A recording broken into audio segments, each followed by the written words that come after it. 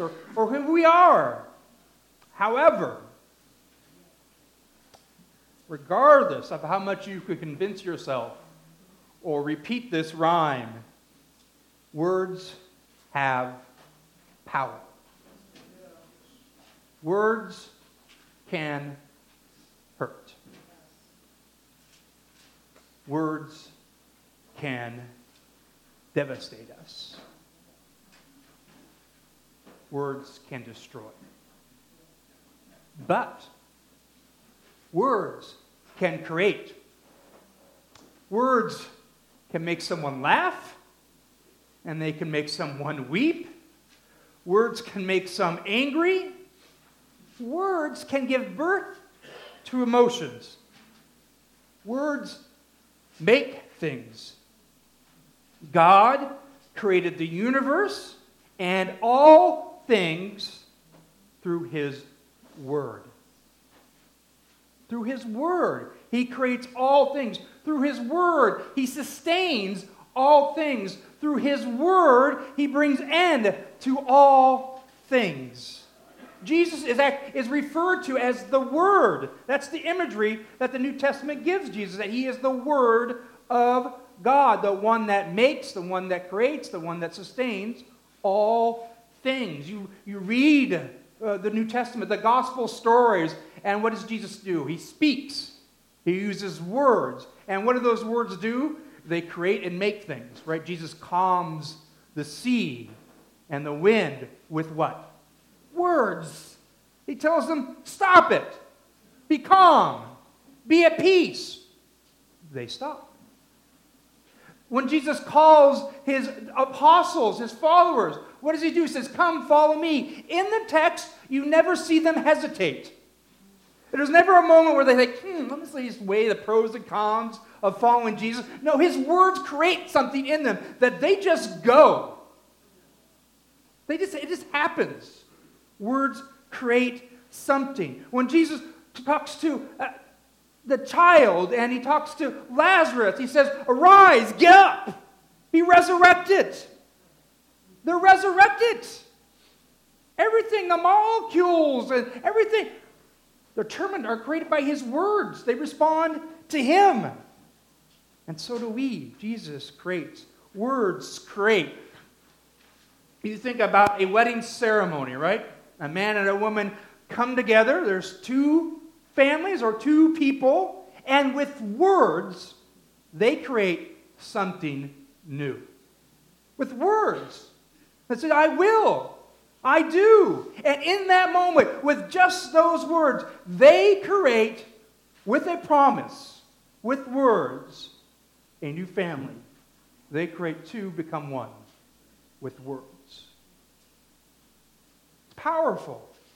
Something that didn't exist suddenly exists because of a promise and because words.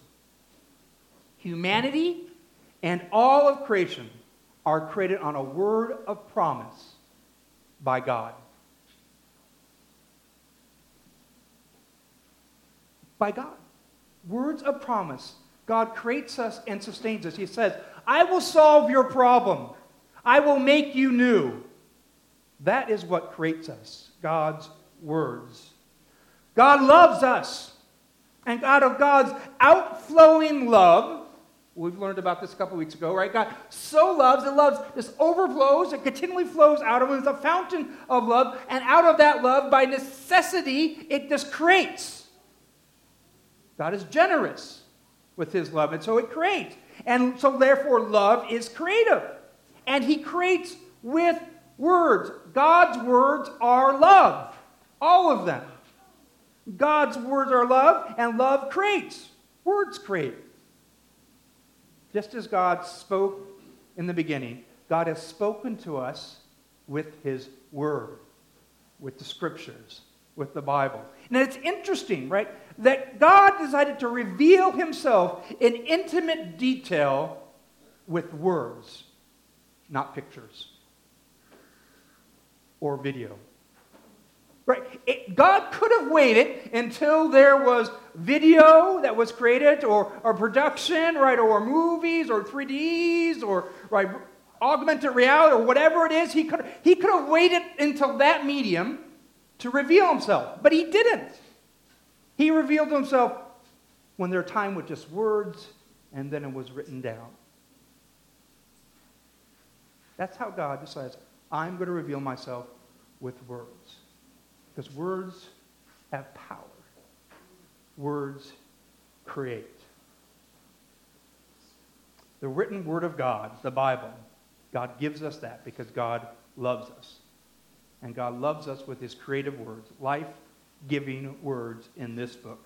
As Solomon concludes his book of wisdom, his book of many words, to summarize all of wisdom and knowledge that he has ascertained. And remember, last week we learned in the preamble of his epilogue, that remember he told us to remember God today. You might not have tomorrow. Remember God today, because death is inevitable. Death is inevitable. And that is really the summation of Ecclesiastes, that we are to view life right now, in the present, with the certainty that we will die, and the uncertainty of knowing when we will die. So live life to its fullest, in its joy, right now. Right now. And this epilogue continues on to this summary of wisdom, to remembering God. And now he actually answers the question, how and why we should remember God today. He explains it more fully. How and why I or you or we should remember God today. And he gives us 4 observations. 2 hows and 2 whys. All the wisdom that Solomon has gotten. Through all his proverbs that he's written, through this book that he's written, this is what he says. Is how do I remember God today? I remember God today by I take pleasure in his word. I take pleasure in his word. How do I remember God today? I take pain in his word. His word provides me pleasure, and it provides me pain. And then, how? How should I remember God's word today? So there's a how, and then there's a why, right? How should I do it? I take pleasure and I take pain. And the why should I remember God's word? It gives me perspective. God's word gives me perspective, and it gives me preparation. It prepares me. How and why we should remember God today. Not tomorrow, but right now. How do I remember God today? I take pleasure. I take joy. I take delight in his word. Ecclesiastes 12:10. The preacher sought to find words of delight, and uprightly he wrote the words of truth. Now you just think about it, if we've gone through all the book of Ecclesiastes. Did you find that all these words were delightful? No, the book of Ecclesiastes comes with hard statements that just pierce you, and you're like, these are words of delight? And Solomon said, yeah, I just took pain and pleasure to find what are the words of delight that I'm going to write? And these words are also truth. Right? As we read this book, we know that these words of delight can be jarring, they can be hard, and at times they can be depressing, right? The summation which I just gave you was the good news that Solomon gives in Ecclesiastes. You're going to die. That's the good news he gives us. And the bad news, you don't know when. So be prepared. But all this, we mostly, as a people, as a church, we mostly talk about the Bible as being truth. Right? This is the Word of God, and God is true, and so this book is true all the way through. It's true, it's reliable, it's trustworthy, and we want truth as a people. But the Bible isn't just a book of truth. The Bible is a book of beauty. It's beautiful. Beauty and truth are interlinked through Scripture. And the Westminster Confession of Faith talks about Scripture this way. This is the first way it talks about it. We may be influenced by the testimony of the church to value the Bible highly and reverently, and Scripture itself shows it in so many ways that it is God's Word. For example, in its spiritual subject matter, in the effectiveness of his teaching, the majesty of its style, the agreement of all its parts, its unified aim from beginning to end, to give all glory to God, the full revelation it makes of the only way of man's salvation, its many other incomparable, outstanding features, and its complete perfection.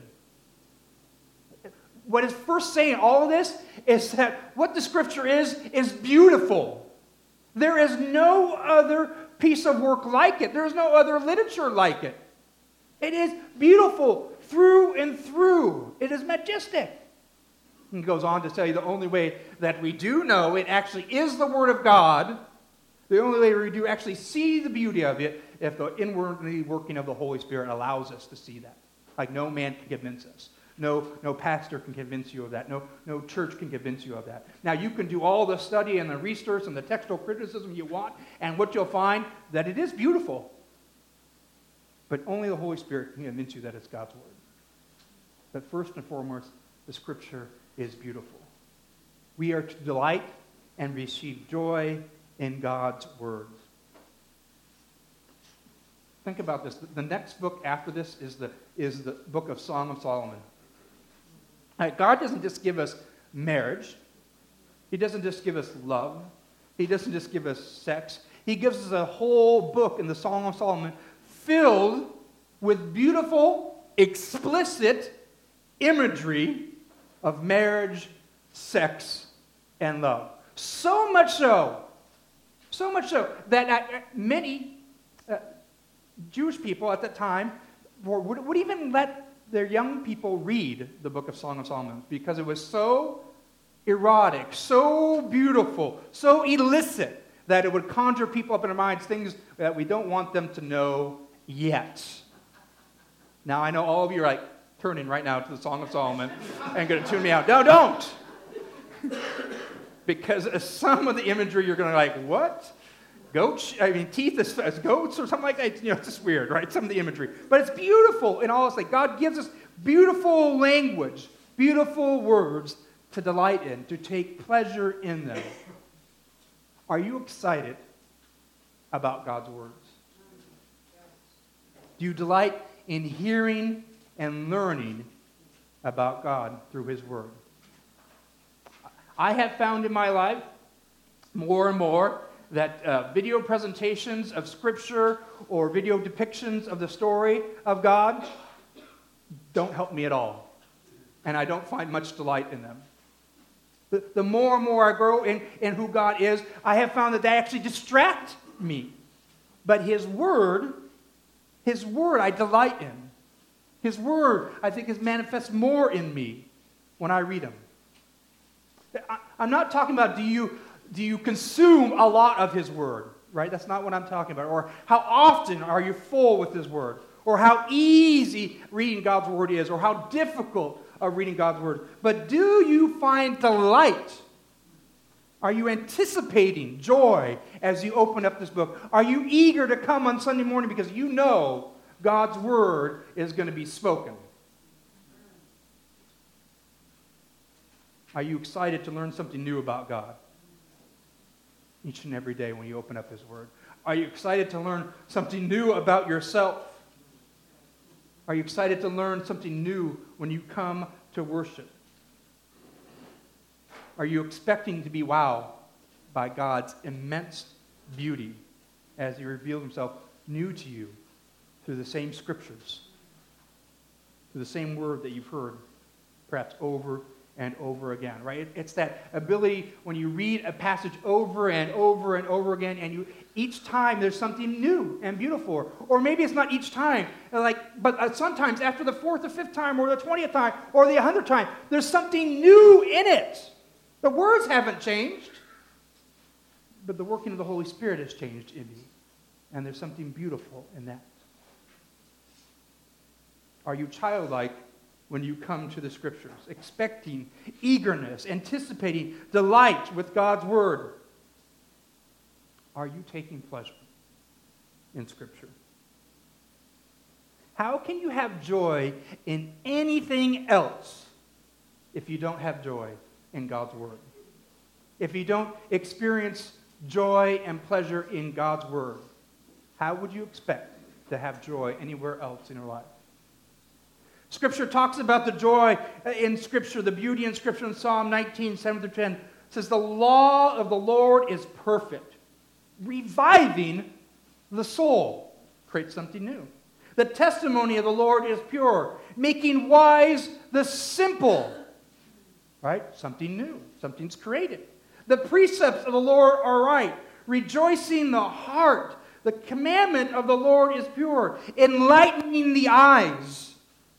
The fear of the Lord is clean, enduring forever. The rules of the Lord are true and righteous altogether. More to be desired are they than gold, even much fine gold. Sweeter also than honey, drippings of the honeycomb. Did you hear the description of God's word there? First of all, God's words create something in us. And God's words are to be desired and take pleasure. They're the sweetest things. They're the most precious things. God's word. David Gibson, in his book, says, God's word is meant to make you smile. You open up God's words, are you so joyous that you smile? How am I to remember God today? I remember God's word today through his word. I take pleasure in it. And God's word ought to give me pain. That may seem opposite to you. Ecclesiastes 12:11 says, the words of the wise are like goads, and like nails firmly fixed are the collected sayings. They are given by one shepherd. Now, I assume that most of you don't know what a goad is, or have not used a goad, or a goad has not been used against you. A goad is a shepherd's tool. Mostly a goad would be used for ox or cattle. It would be a stick with nails or sharp things at the end. And so when that cattle, it's also shepherds used it as well too, but just didn't use the sharp as instruments. So a shepherd's staff would be kind of, that crook of his staff would be pointed out, right? So the pointy part. So when a sheep or a cattle, they went astray, they went off the path, and we're going in the direction in which the shepherd wanted, they would take the goad and whap it and get it back online. It was a thing of discipline. You're off kilter. You're being distracted. This summer, when we were in Yellowstone, we went on a horseback riding with the family and the kids, the extended family. It was quite the sight to see our city sicker boys riding horses. But what happened is, like, they would tell you right at the beginning, don't let the horses eat the grass in the field. And you've got to be strong right away, because all of them are going to go down and be distracted and test you and try to eat the grass. Now, the younger ones couldn't control the horses to stop them to do it, because you had to yank really hard on them. We didn't have goads, by the way, to have the horses. But you had to pull really hard. And so the younger ones, their horses kept going down and down and down and get distracted until the cowboy came by and swapped the horse, and they didn't do it. But that's the purpose of these, that Scripture are goads. It's a meant of discipline, to get us back on track. All the wisdom of Solomon, from beginning to end, is from one shepherd that is meant to move us along one narrow path. And he is not expecting us to lead. He is not expecting us to know the way. He's just expecting us to follow. And he knows that we are sheep and we are cattle, and sheep and cattle are not the brightest animals. And they're stubborn. And they're easily distracted. So just think about it. God gave Adam and Eve. He gave them this beautiful garden. He gave them all the food that they could ever want. And he gave them a job and a purpose. And he said, one thing. Here's the path. You can go anywhere, do anything. One thing. And even in that, they're easily distracted. And so, there's one thing. I'm going to do that one thing. God knows that we are easily distracted and moved off his way and off the path of life. And so discipline and correction is necessary. And here's what we know about discipline and correction in our lives. It is painful. It's painful. Right? It's when we say as parents, when we discipline our kids, right, maybe you spank, maybe you don't, I don't know. I know I was spanked. Right? And those words, this is going to hurt me more than you. Like, not sure that's true. Right? The physical pain, right? It's going to hurt me. We know discipline is painful because something is changing in us. Something is dying in us. And something new is being created. Now, many of you have, well, all of you have been through childbirth. Not true, but some of you have seen it up close. Right? That we know that the path that child has to go out, right? That is not an easy path. It's like it doesn't even make sense how that child can get out of a woman, right? But we also know it's painful for the woman. I'm just assuming it's painful for the child because there is a narrow opening to get through, and things have to be squished to get out. All right, that was graphic as enough. That you need. My words are graphic as you need on that. Google it if you want to know more, right? Discipline hurts because something new. Kafka wrote these words. He says, a book must be an axe for the frozen sea inside of us.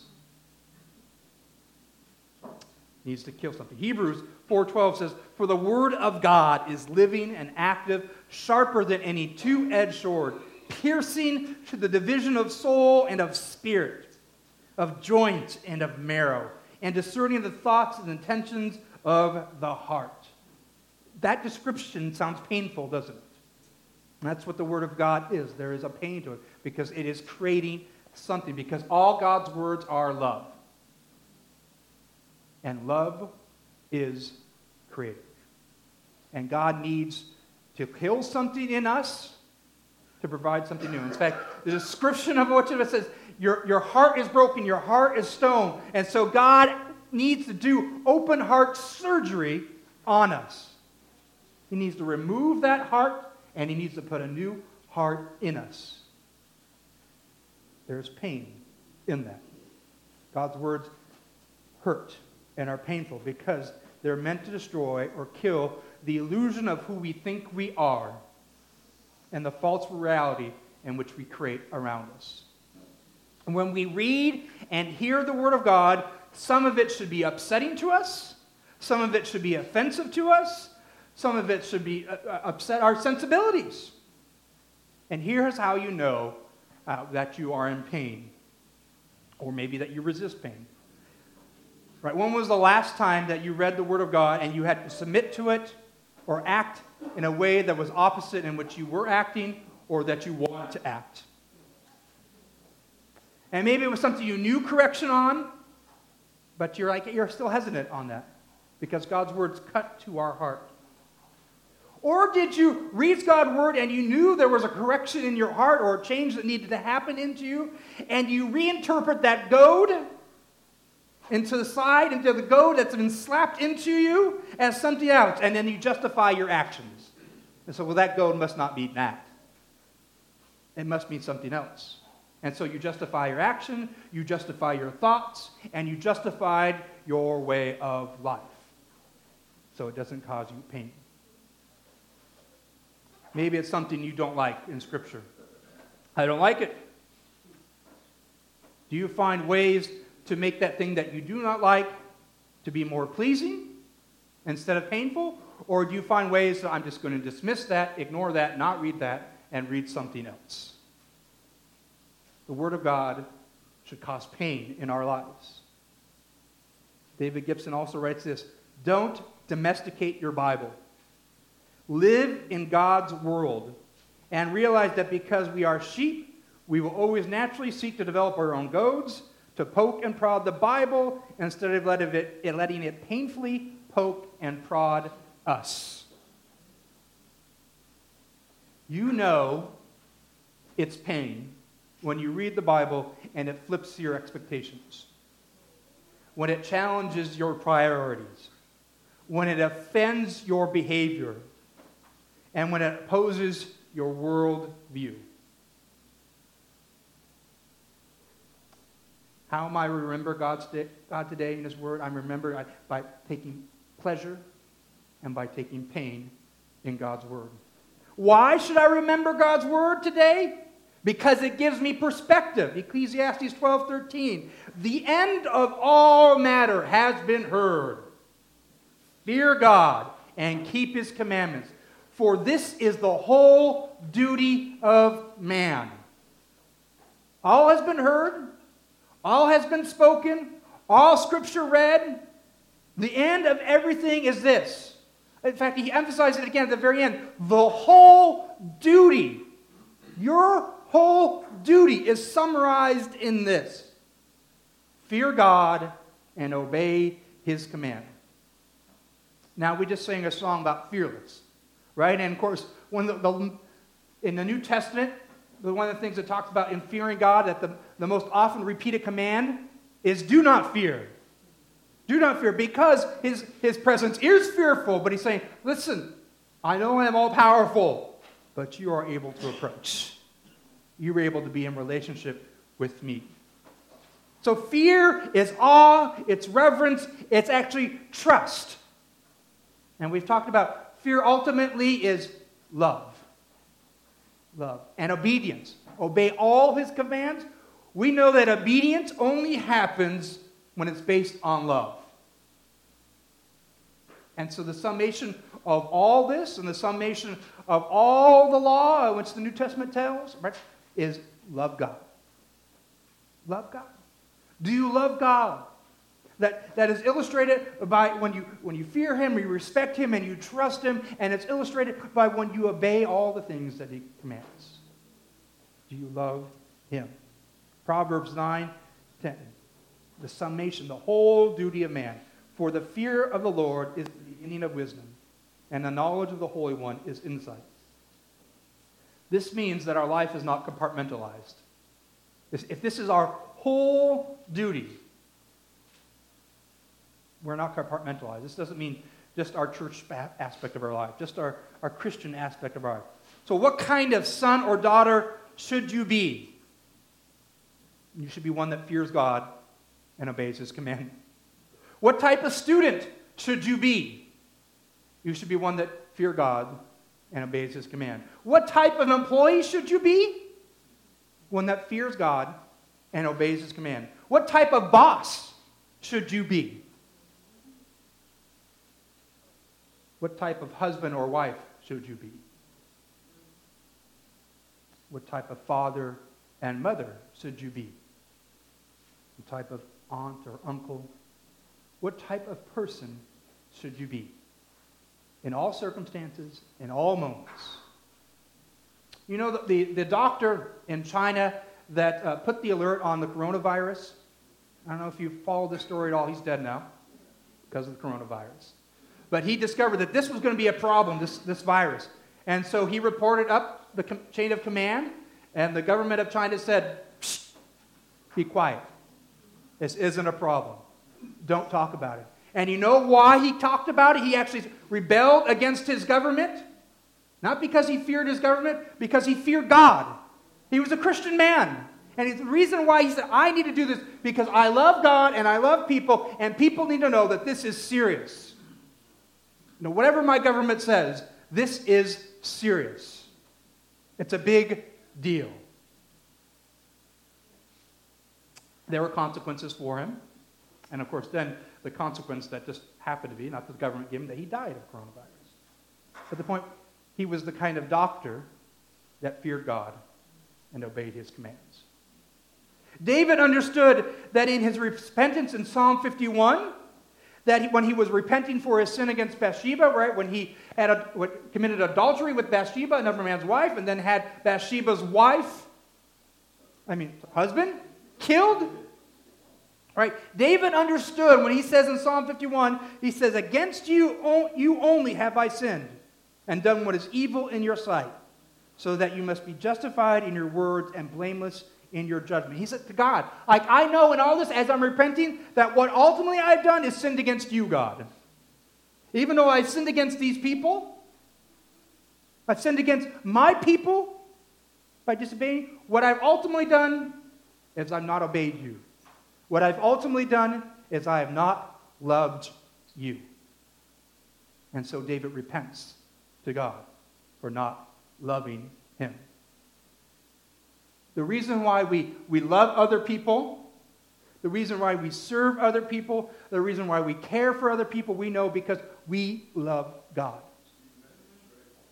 And God says, right, this is the golden rule, right? What you do unto others, do you unto me, for me, right? The golden rule. Right? So God lays down his life. He loves us.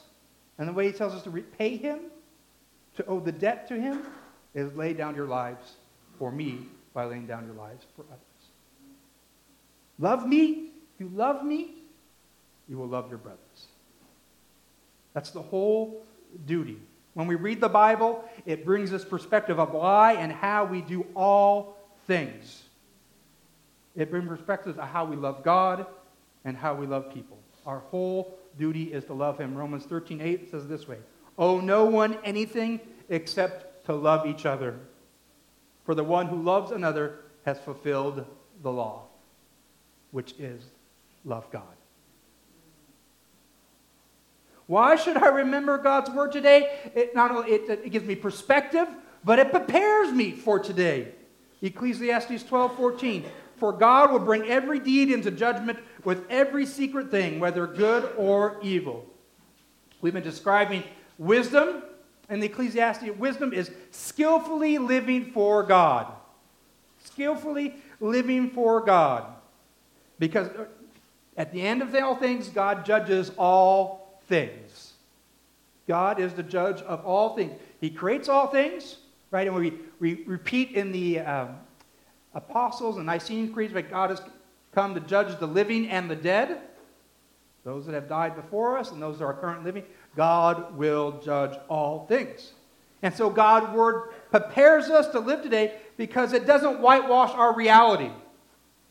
It teaches us what's going on. And we read in hard things in Ecclesiastes 4:1. Again, I saw all the oppressions that are done under the sun, and behold, the tears of the oppressed, and they had no one to comfort them. On the side of their oppressors there was power, and there was no one to comfort them. We read the hard things like that, and we come to it. God's wisdom and all of God's words allows us to deal with the hard and unspeakable circumstances in our world. Because we know that God will ultimately judge all things. He will judge the oppressors. He will judge the oppressors right now in our world. He will do that. He won't judge them maybe in our timeline, right? But he will judge. He says, you don't take vengeance upon them. I will take vengeance upon all that is evil. God eventually brings justice. And of course, most people, all of us, really eventually question the problem of evil in our world. Like all of us. It's one of the reasons some people don't even come to Christ, is because they question God. Why does God allow evil in the world? It's a great question. And if you don't wrestle with that question, you're not really wrestling with reality. Well, first of all, there's evil. And why, if God is all-powerful and all good, why does he allow that? But here's the thing. Scripture answers that question. It's a hard question, and it's a hard answer. But a lot of people don't even take the time to examine how Scripture answers that question. Take the time. Be honest with it. At least know how Christianity responds to that question, how God responds to that answer. And the answer is quite simple. Because God is graceful. I'm like, well, that doesn't seem really satisfying. Because he loves us. Because here's the thing with evil. It's not separated from us. It's not, hey, there's evil out there. I'm on the side of good. Why is God not dealing with that? Because when we say, why is God not dealing with evil right now? Why does he allow it to exist? What you're saying is, why does God allow me to exist? Because he's graceful. Because he's loving. Because he's long-suffering. Not like us. That's the answer. Evil doesn't exist apart from us. And all the systematic evil in the world, it's not because of Satan. All the oppression in the world is because of us. God is graceful. He's given grace to evil things to allow repentance. The problem of evil is that we don't see things in God's eternal perspective. God is long-suffering. And he knows all things will be judged. And all things will be vindicated. It's the argument that God has with Job. Job eventually says, why are you allowing all this evil to happen? And basically what God says, Job, you really don't understand my perspective on the world. You're very limited. You're very vain. You're very temporal. I see the beginning and the end. I got it, Job. It's okay. God's word prepares us to know that he will ultimately avenge all evil. God's word helps us to avoid the truth and the reality around us. It helps us to deal with the truth within us that surrounds us, that we are sinners. It helps us to prepare for the end by living wisely, skillfully for God, and then skillfully for others right today. We don't fear death. We don't fear the end of this world. We fear and trust and love the one who holds it all in the palm of his hand. The creator of all things with his word. Ecclesiastes 2:11. Then I considered all that my hands have done, and toil I had expended in doing it. And behold, all was vanity, and a striving after wind. And there was nothing to be gained under the sun. Solomon's perspective of, listen, this world is temporary, this world is vain, eventually it passes, and there's nothing to be gained under the sun in this life. From Solomon's point of view, that was correct. But here, the gospel clearly expressed by Paul, that there is one thing to gain under the sun. One thing to gain under the sun. And interestingly, Solomon says there's nothing to be gained under the sun, is that you all will die. That's what he's saying. And then Paul says this one truth of the gospel, Philippians 1:21. For to me to live is Christ, and to die is gain. The thing that is inevitable, Paul's saying, that's the gospel. To die is to gain. That's the truth. To live for Christ under the sun while you're under the sun. And we do that by dying to self. And we do that by reading God's words to help us to die to ourselves. And then we can live for Christ when we die. The fixed point in all of our life is death and judgment. All things will be judged. It's a secured and fixed point in history. But interesting enough, our judgment and death is not something in the future. It's something that's been secured in the past at the cross. God has said, look, listen to this promise. I've already fixed that point of judgment and death, and it's already been secured at the cross, where Jesus, who lived wisely for the Father, who lived wisely for us, for our gain, dies on our behalf. And as we follow him, we follow the path of death to this world and rebirth and resurrection to him. The future death and judgment secured in the past at the cross prepares us to live right now. God's word and truth prepares us for that truth and reality. Death is a certainty. The timing of our death is uncertain. The point of the wisdom of all Ecclesiastes is our life should be used for the lens of our death. It should motivate us to live today for God. And how and why we should live for God today? How should we remember God today? We should take pleasure in his word. We should take pain in his word. Because his word gives us perspective on how to live for him today, and it gives us perspective, prepares us how to live today for him. Let us be a people to live to fullest for God today by being in his word today. Which means if you have it tomorrow, be in his word tomorrow.